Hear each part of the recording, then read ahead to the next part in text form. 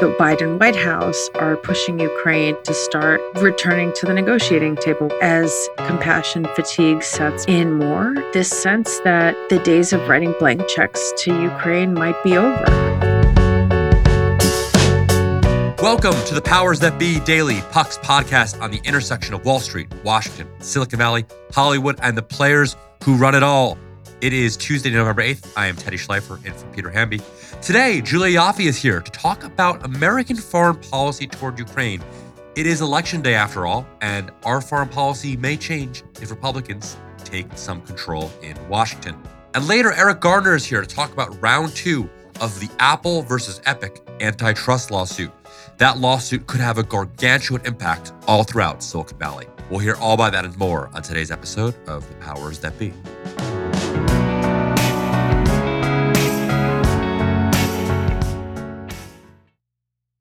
This episode is brought to you by Shopify. Do you have a point of sale system you can trust, or is it a real POS? You need Shopify for retail. From accepting payments to managing inventory, Shopify POS has everything you need to sell in person. Go to shopify.com/system, all lowercase, to take your retail business to the next level today. That's shopify.com/system. Happy Election Day, everybody. It is Tuesday, November 8th. Julia Ioffe is here to talk about what the election could mean for the foreign policy and Washington consensus on Ukraine. Hey, Julia. Sup? Sup. So Democrats and Republicans have largely agreed, or at least largely been deferential to Biden in terms of how the United States should approach the war in Ukraine. It seems like one house of Congress, at least, is going to be Republican by the time we return to this recording tomorrow.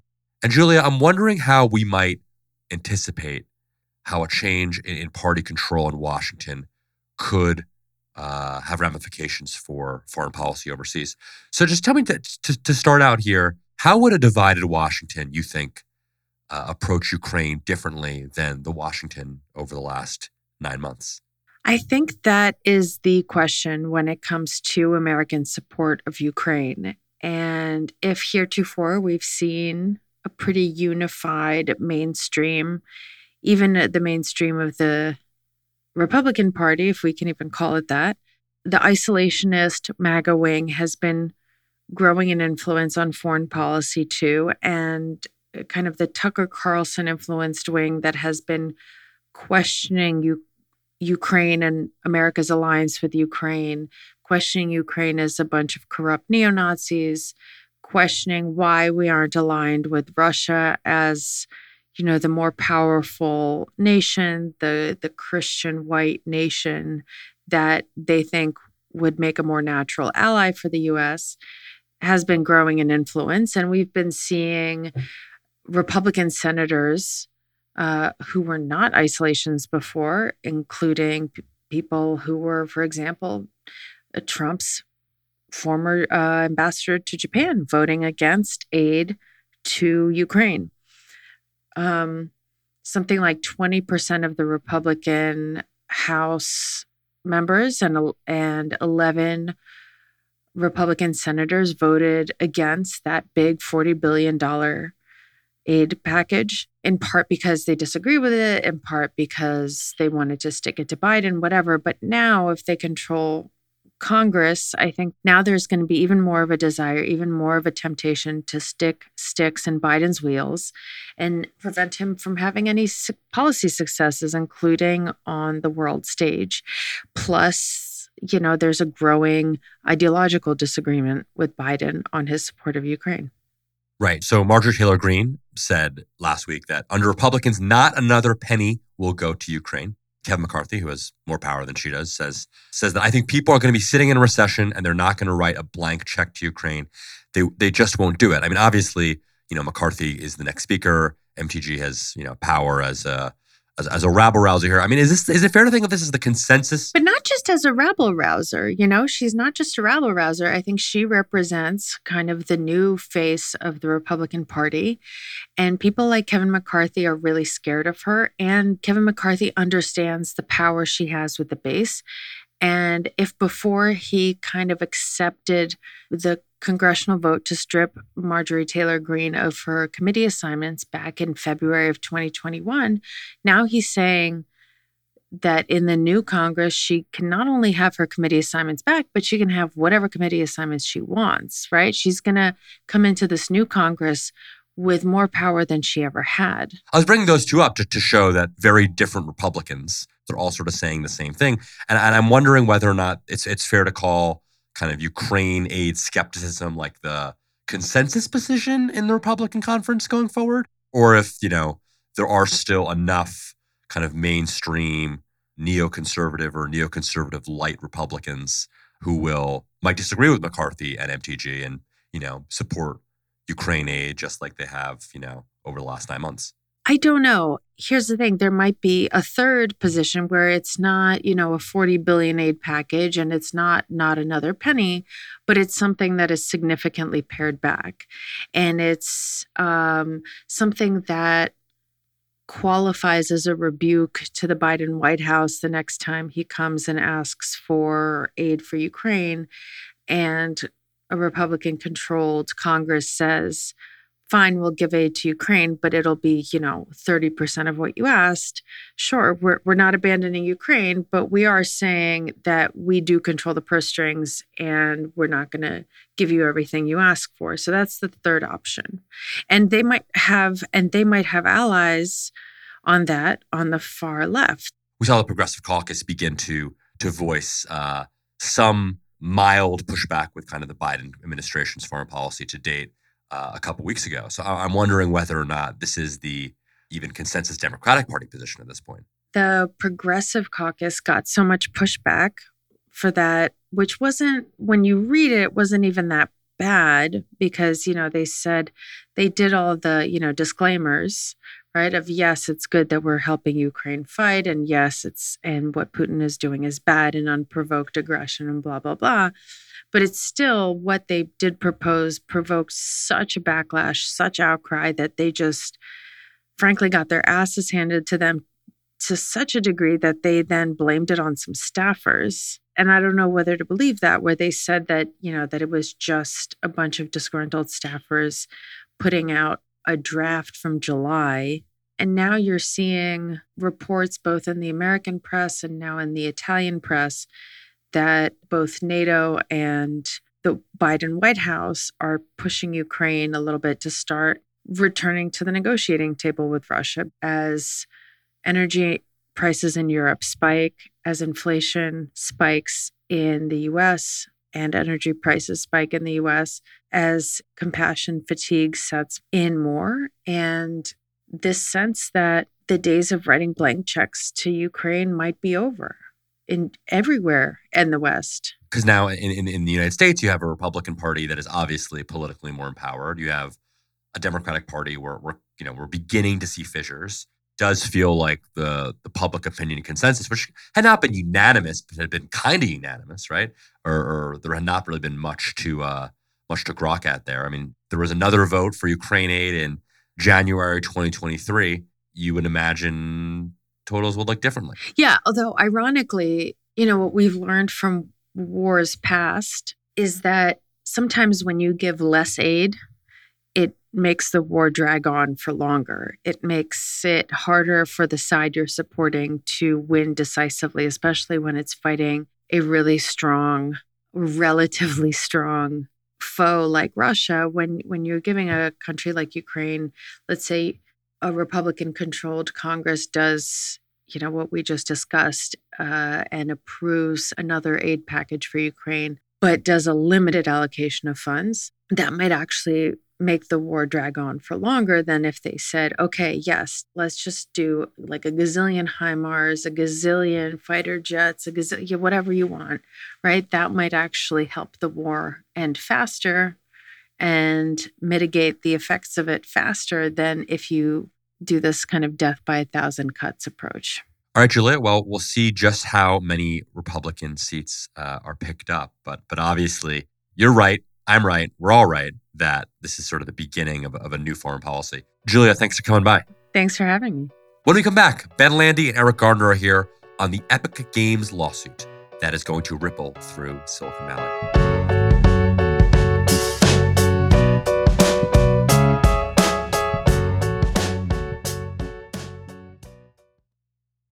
This episode is brought to you by Shopify. Do you have a point of sale system you can trust, or is it a real POS? You need Shopify for retail. From accepting payments to managing inventory, Shopify POS has everything you need to sell in person. Go to shopify.com/system, all lowercase, to take your retail business to the next level today. That's shopify.com/system. Welcome back from the break. I'm Ben Landy, here with Puck's legal expert, Eric Gardner, to talk about a case that's a little under the radar, but could potentially massively upend the hierarchy of the tech giants in Silicon Valley. Apple versus Epic Games. People might be familiar with this case from back in 2020 when Epic tried to avoid paying the 30% fee that Apple takes on all the money that flows through its app ecosystem. There was a lawsuit that didn't go Epic's way entirely, but now it's going to the Ninth Circuit on appeal. Eric, what is sort of the quick backstory on this dispute for folks who have not been following it? Sure. Well, Fortnite is a massively popular game. It might be the most popular mobile game out there. And it generates its entire own economy where people, buy add-ons to the game. What Epic, the developer of Fortnite, wanted to do was to save some of the surcharges that Apple was getting, the 30%. It basically told consumers that they could start, purchasing this stuff outside of the app to avoid the 30%. And that, broke Apple's rules. And it set off this, giant fisticuffs between the two companies where Fortnite was booted. There was a contract breach alleged, antitrust violations alleged, and it went to trial.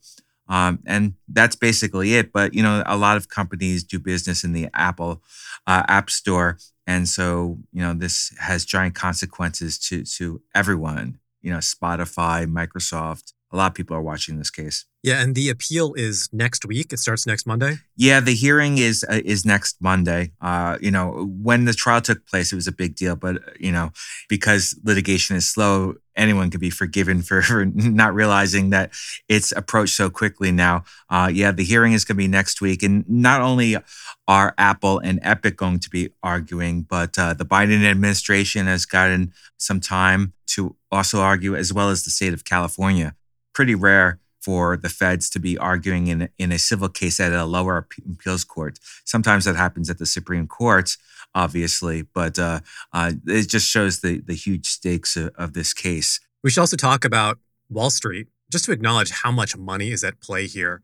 You wrote that an expert witness that Epic had called up estimated that Apple takes in $22 billion a year at something like an 80% margin. So that's almost pure profit that Apple is making on this 30% tax or commission, whatever you want to call it, on these payments that are flowing through its app store. Even just looking at like the price to earnings ratio of Apple right now, 22 billion, 25 billion, that's something like $500 billion in market value that Apple has generated here that they're capturing. And that's not even including whatever the value is of their market dominance in this space. So just a huge amount of money, right? Yeah, it's a big amount of money for them, but it's not just the payments that they're getting from these app developers that's important for them. It's also the fact that they control the ecosphere. If the ecosphere is kind of opened up, that leads to other sorts of markets that Apple doesn't control.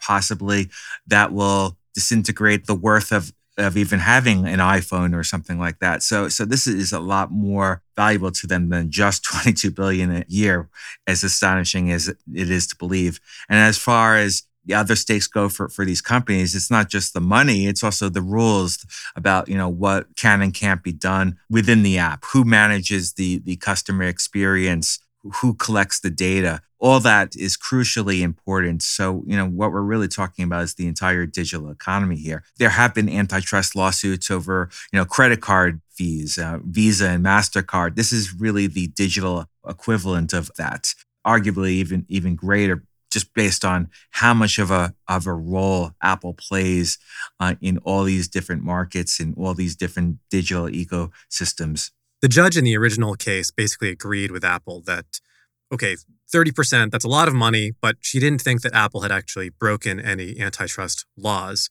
And it also sounds like she bought Apple's argument that basically it needs this tight control, as you said, over the App Store, because it provides a lot of security benefits to users and protecting them from hackers and also potential national security threats. But Eric, what is the crux of Epic's appeal here? Which are the elements of the case that they are pushing back on specifically? Yeah, well, in antitrust law, there's something called the rule of reason, where you're supposed to balance the anti-competitive harms with the pro-competitive justifications. And that did happen here, but Epic wasn't particularly satisfied with the entire balancing and whether or not the judge really looked at whether there were less restrictive alternatives.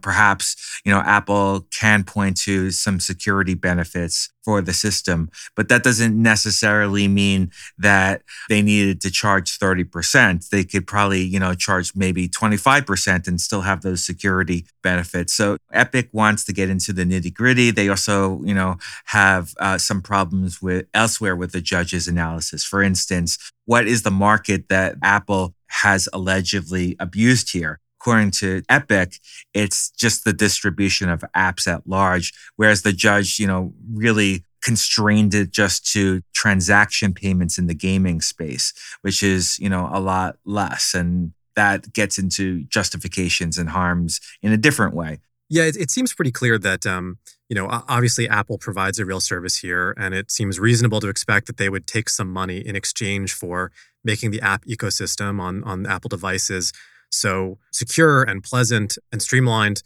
But on the other hand, it does seem hard to justify an 80% margin on this when you have so many other players in the space who are coming forward and saying, this is really taking a bite out of our businesses. And in fact, is a tax really on the entire global internet. Yeah, absolutely. I mean, what would normally happen in a market is that other players would come along. They'd see that, there's one company out there that's charging such a big premium for something, and they'd come along and they'd offer a competing product, and that would bring prices down. That's essentially how capitalism works.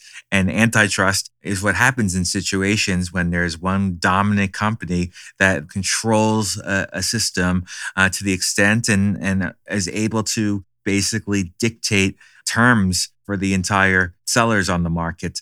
And that's, basically what is being decided here. Yes, Apple has offered a very good product, a product that is enjoyed by countless amount of people, and they certainly deserve to be rewarded for that.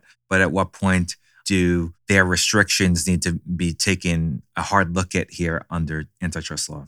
Yeah, the consequences of this are just incredible to ponder. Apple obviously is such a massive, seemingly untouchable company with this market cap that has barely declined at the time when all the other Silicon Valley competitors have really taken it on the nose. So it'll be interesting to see whether this is sort of the beginning of the end of Apple's untouchability in terms of its market dominance. But Eric, thanks for stopping by and explaining all this. I know you'll be following it closely on your newsletter, The Rainmaker, which people should sign up for if they haven't already.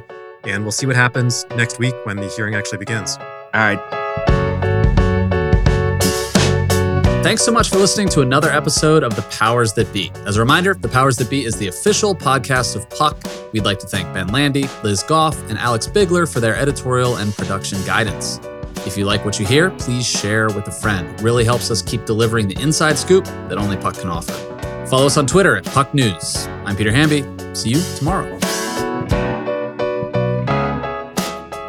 This has been a presentation of Cadence 13 Studios. Please listen, rate, review, and follow all episodes wherever you get your podcasts. The Powers That Be Daily is executive produced by John Kelly, co-founder of Puck, and Chris Corcoran, chief content officer and founding partner of Cadence 13.